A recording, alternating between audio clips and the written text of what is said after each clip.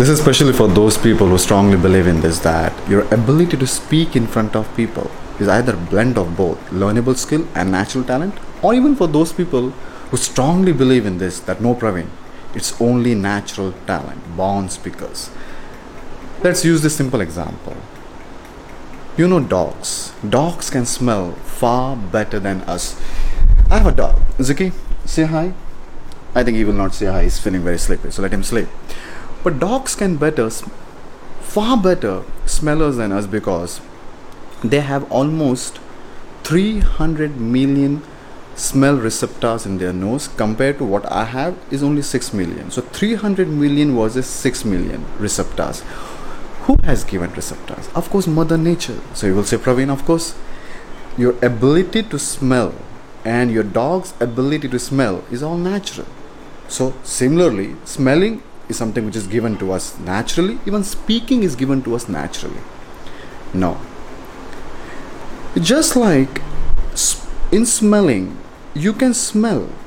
But if I ask my dog to smell drugs, will he able to do that? No, he can smell. But he cannot smell drugs because no one has trained him to smell drugs. Same with speaking. Speaking is what? Speaking is ability to pronounce sounds.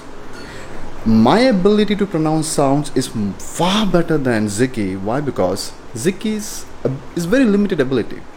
By the way, has recently learned, because he's aware that I don't like when he shouts or barks very loudly. So has recently learned to bark with a very mild sound, like bhav. Very recently. Now he is using his limited ability to pronounce sound.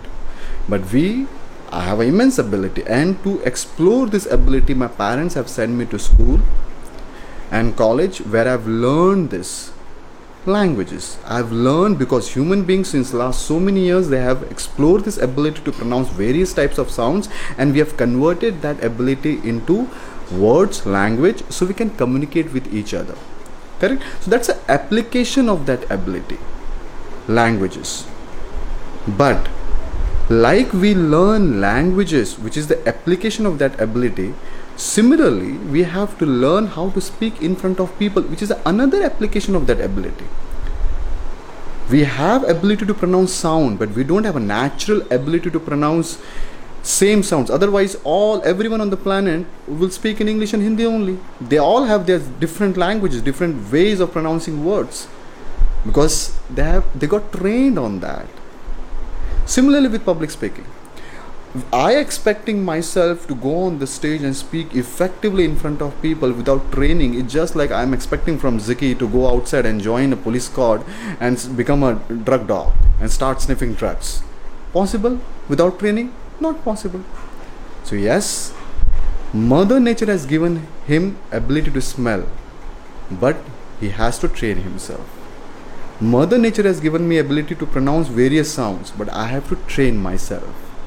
If I have to speak effectively, if he has to smell drugs. Because I think at Speak and Grow community, we strongly believe in this, that only babies are born on this planet. So what are your perspective on this?